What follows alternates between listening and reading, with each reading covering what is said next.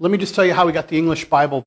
Yesterday, some of us went over to see the APU exhibit on the Dead Sea Scrolls, which, out of 6 exhibit rooms I counted, 1 was on the Dead Sea Scrolls, and 5 were on the Bible.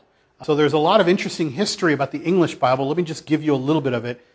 We tend to think of the Wycliffe Bible written or translated by John Wycliffe as the first English translation, but actually there were translations from the Latin Vulgate that were brought by early missionaries to England. Some of the monks that came over as early as the 6th and 7th century, there were at least some translations being done. But we don't get a full translation of the English Bible until John Wycliffe. He does the New Testament in 1380, the Old Testament in 1382. Some of you know that he was at Oxford, a scholar, almost unparalleled at the time, and he completes the entire Bible, but he's doing it from the Latin version. So he's doing basically a translation of a translation. Remember, Jerome had written the Latin, what became known as the Latin Vulgate, and he had gone, contrary to what the church had wanted him to do, he'd actually gone back to the Hebrew instead of copying from the Septuagint, which was the Greek, to do his Old Testament. And he had found some Greek versions to do the New Testament. It wasn't the greatest work, but it became very, very well known eventually. But at this time, John Wycliffe uses the Vulgate and he translates and basically comes up with the first English Bible. William Tyndale, he's in 1525 by the time he does the New Testament. He is actually translating from the Greek text. So the first translation we have directly from the Greek into English is William Tyndale. And Tyndale, as you know, becomes a martyr because at this time, if you know what's going on in the early 1500s, there is a lot of ambiguity about where we should have the scriptures. Should they be in the people's hands or not? The King of England is going to break off and form the Anglican Church and leave Rome. There's a lot of going back and forth about whether the scriptures should be in any language but Latin. Should they be given to the common people? There's large disagreements among the different states and countries. Even among the church itself, there's disagreements. So I'm not going to go into all the history of why the Bible was banned at some times and not others, but Tyndale's act of translating the New Testament into English at the time becomes something that he pays his life with. He's basically martyred for doing that. And so he is at least the first person to bring it in from Greek. Yeah. I don't know if you know this or not, but was it at all different in the East?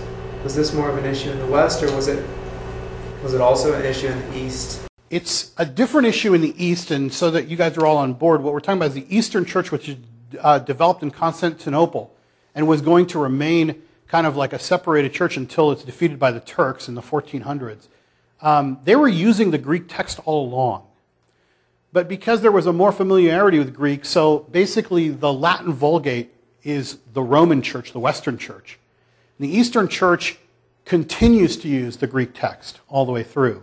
And they actually don't make too many translations directly, but there are many translations that are made. Like, I can't trace all of them, but the Coptic translation, the Syriac translation, there's all these different translations that exist, even from the time, by the way, the Septuagint was.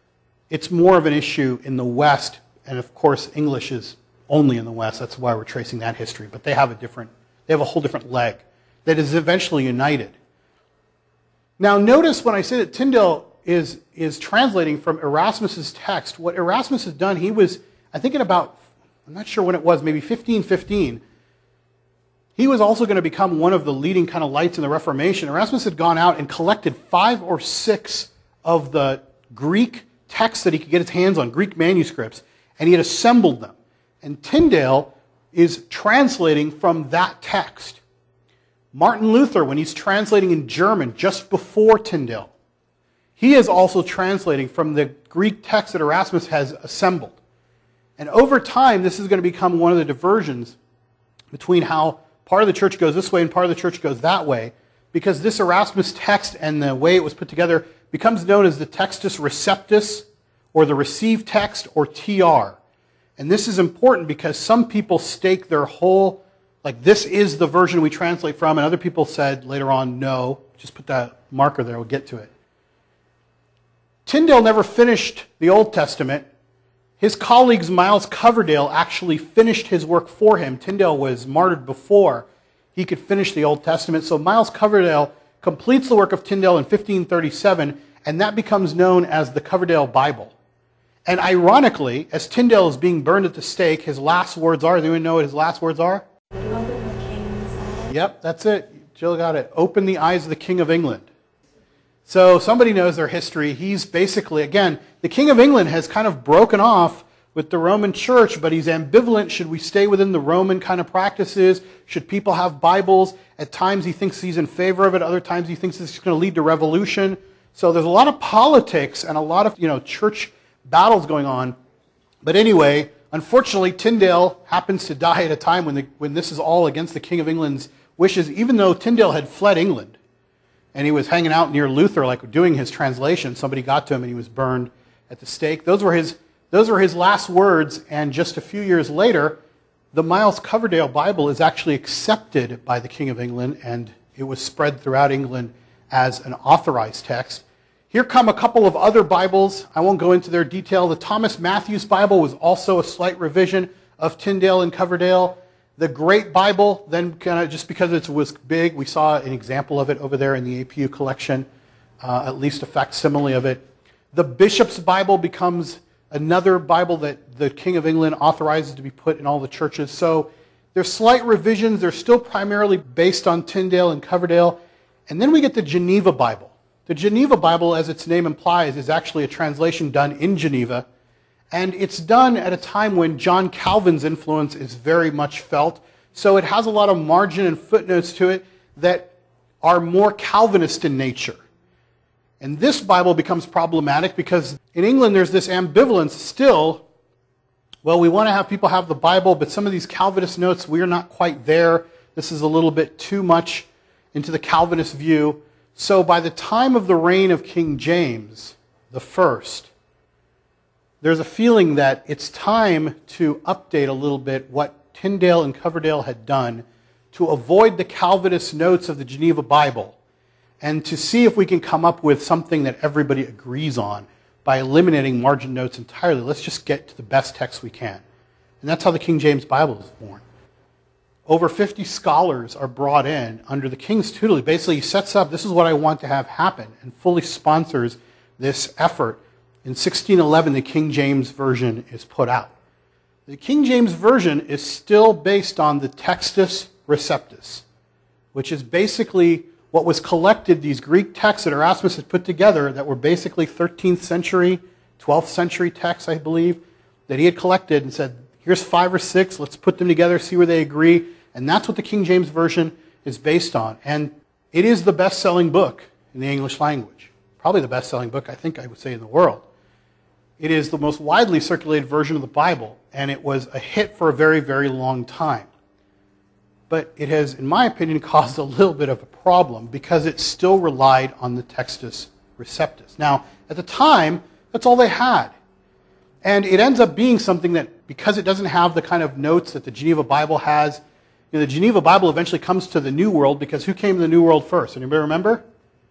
Right, the Puritans, the Pilgrims, right? And they were Calvinists by and large as they came originally, so they brought the Geneva Bible with them. But the King James Version, it becomes like basically the authorized English version throughout most of the places where the English language is spoken. I'm going to skip forward really far. Now I'm skipping all the way to the end of the 1800s, end of the 19th century. At the end of the 19th century, there's some new things had come up. First, we had a much better understanding of Hebrew and of Greek than we did when the original King James Version was put together. So over the next several years, there were attempts to make revisions. The English Revised Version was trying to correct a lot of our better understanding of Hebrew and Greek. That came out in 1885. It was an English version. In England. But you know what? People didn't like it. You know why they didn't like it? Because it didn't sound like the Bible. What does sound like the Bible mean? Like sound like the King James Version. So even though it was a very good version, people just didn't take off. The American version of that same revision, some of the American scholars that participated, they got to publish their version. They had to wait a while under the agreement, but they published the American Standard Version in 1901.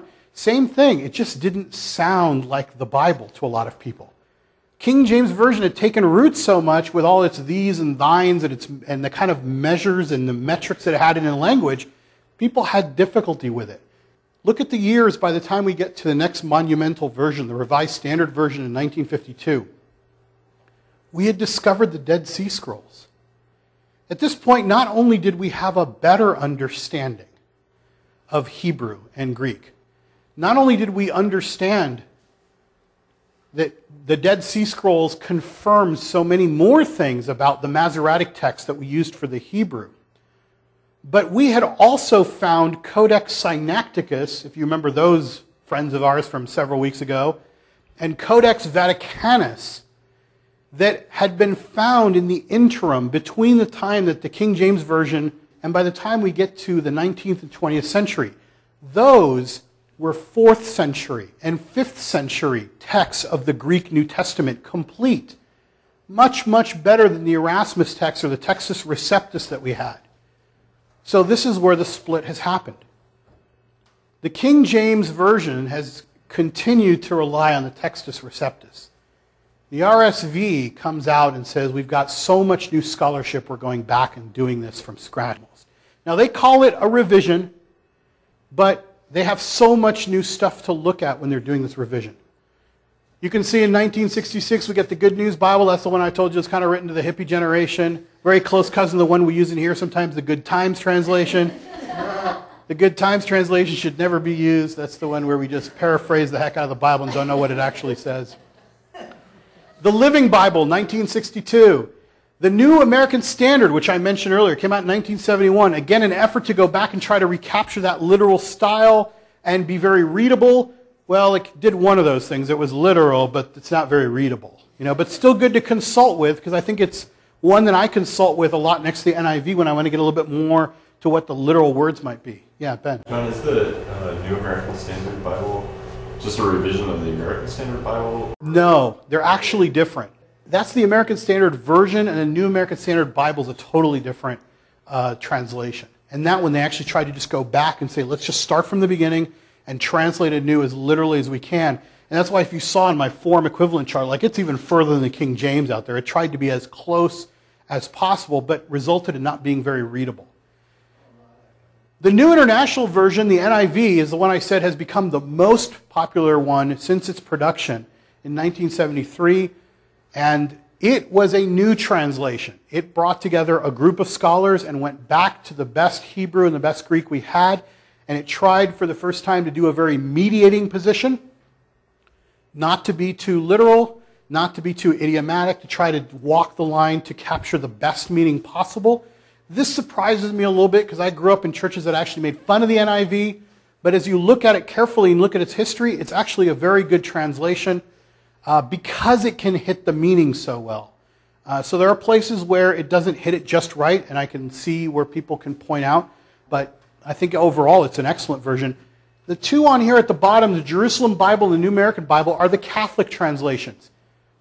Pope Pius, I think in 1946, maybe it was that year, 43, sends out a papal encyclical, papal edict, that basically says Catholics really need to go back to read the Bible, and that there have been so many developments in biblical texts that we should look at the most recent text, very modern thinking on behalf of the Pope. So the Jerusalem Bible comes out, and it actually goes back again to the best Hebrew text we have and the best Greek that we have, and comes up with the Jerusalem Bible. The New American Bible in 1970 was another Catholic Bible that came out, and this time they included Protestants on the committee to try to make it a more common Bible to see if they could bridge some sort of ecumenical gap. So all of these that you see on the screen here, by the time we hit the 19th and 20th century, all of these had figured out that we had better texts. One of the questions on your cards was, what's a better version of the Bible to read and what do I recommend? Well, I like the New International Version.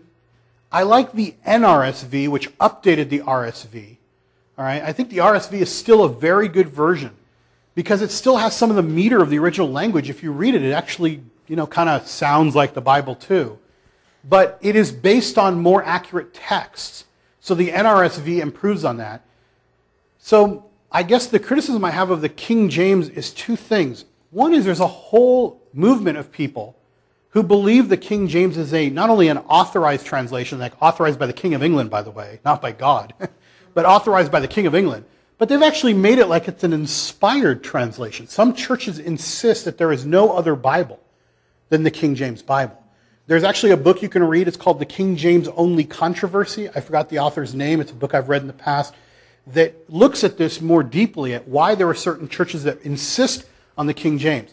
The problems with the King James are not only do they rely on the Textus Receptus, which is old. We have much, much better texts now. I mean, using Erasmus's text or 13th century text, when we have Codex Sinaiticus, which is considered by all to be one of the best versions of the Greek Bible in an earlier time, that's probably problematic.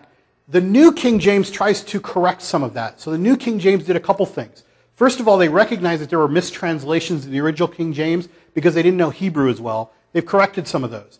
They've also dropped margin notes every place where the King James, based on the Textus Receptus, deviates from what's called the majority text, or what people are using today as the official Greek New Testament. It's called the Nestle Aland version. I think we're up to version 27 now. So they'll drop footnotes and say, like, okay, these are some places. So that's good in the New King James. Although I think, we're still repeating the same issue. I don't know what's so difficult about realizing that there are better texts out there. Maybe we could preserve some these and thines and just base it on the new text. But when did logic ever get in the way of fundamentalists? I'm not really sure. The last point I would make about versions is the older you go back to a version, the more the English language has changed, even if we haven't discovered older manuscripts, which we have. But even English has changed. For example, if you read in the King James Version, there's a verse that says, the Lord God is very pitiful. Now, in that time, that meant the Lord God is full of pity. Not that he's pitiful. But in today's language, when you say that guy, he's just pitiful, you don't think it means that he's full of pity for other people. You think we should pity him. English changes over time.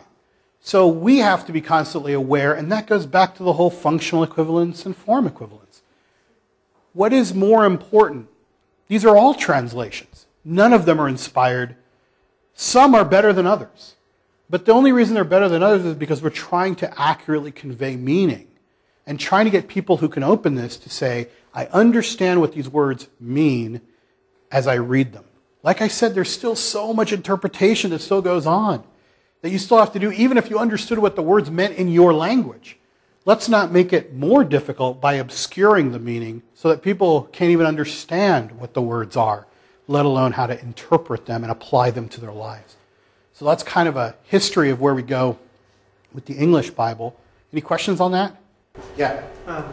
The Erasmus version, was that, or the Erasmus text, was that also including the Old Testament, and was that from the Septuagint?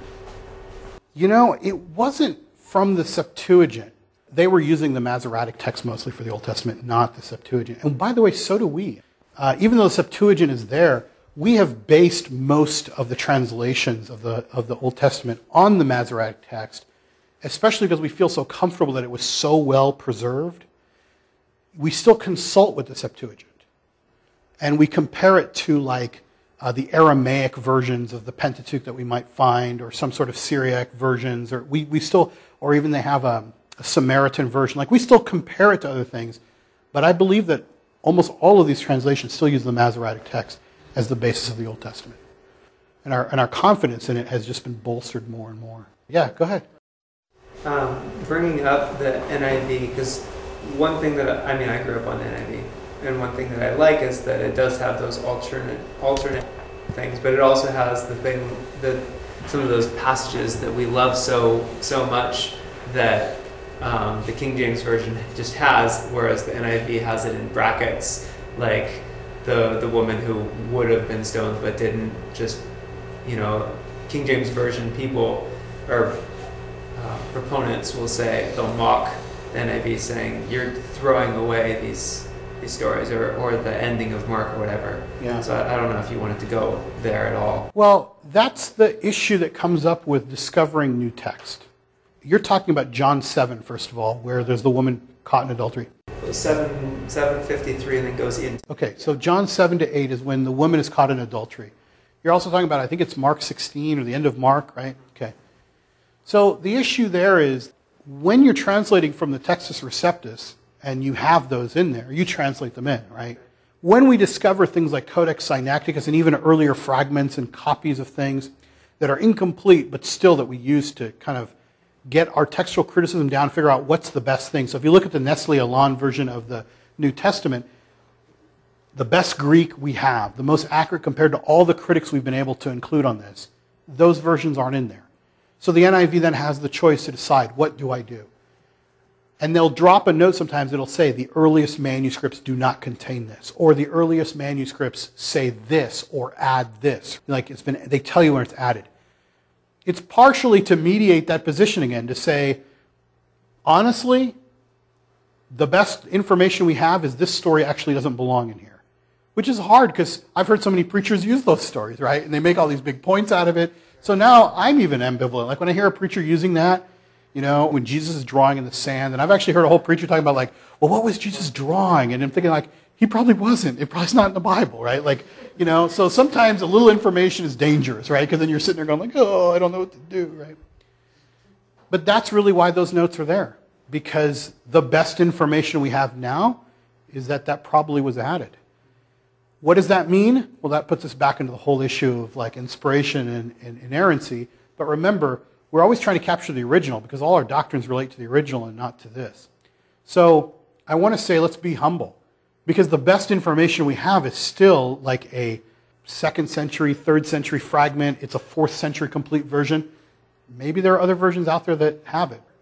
I guess like the ending of Mark, that makes sense. Like if you don't know it's there, it's not there, but something in the middle of, like not even in the middle, towards the beginning and then middle of the Gospel of John, just not there. It would either have to be a really big hole in the manuscript. That's exactly right, because remember, they have no chapters, they have no verses, and in most cases, they had no spaces.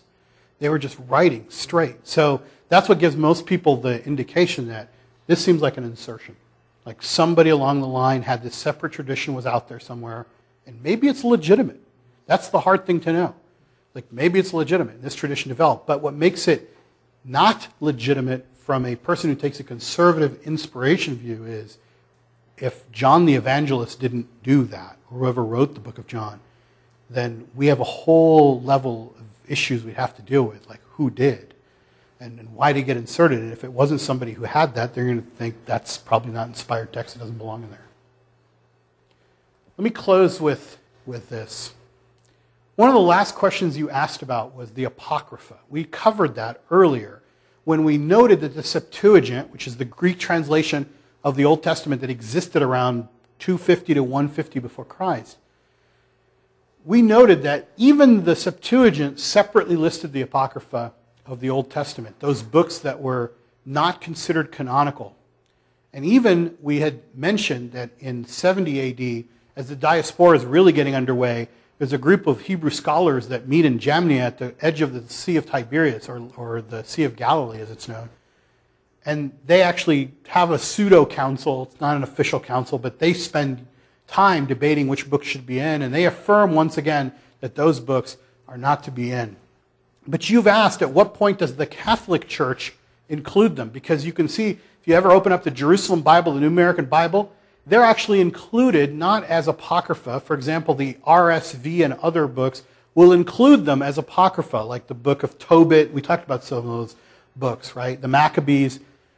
Well, in response to the Reformation, going back to history again, when the Council of Trent happens in the late 1500s, and it happens over multiple years, that this council convenes over many sessions. But one of the outcomes of that session is to canonize the Apocrypha. So the Catholic Church officially recognizes those books as part of the canon. The reason for that is Martin Luther questioned their inclusion in the Scriptures.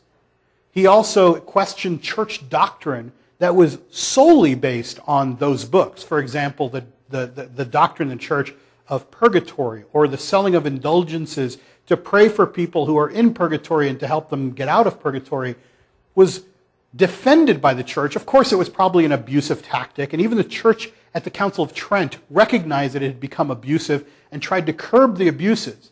But because the Reformation was really gaining steam by this point, they wanted to kind of cut that argument off to their own people and said, no, we reject the argument that this is not authorized by the Scriptures, and we reject the argument that these aren't Scriptures. So we hereby canonize these books, and they become part of the Scriptures. So if you open up the Jerusalem Bible, the New American Bible, Those books are in there, and they're considered part of the canon of the church for the Catholic Church. That is not the case with the church in the East. The Eastern Orthodox Church always has followed kind of the Septuagint tradition and stayed that way. And it is not true, of course, with the Reformers, who had kind of said, well, this has never been considered to be part of it. The Jews don't consider it, we don't consider it, and so we really shouldn't be basing doctrine on it.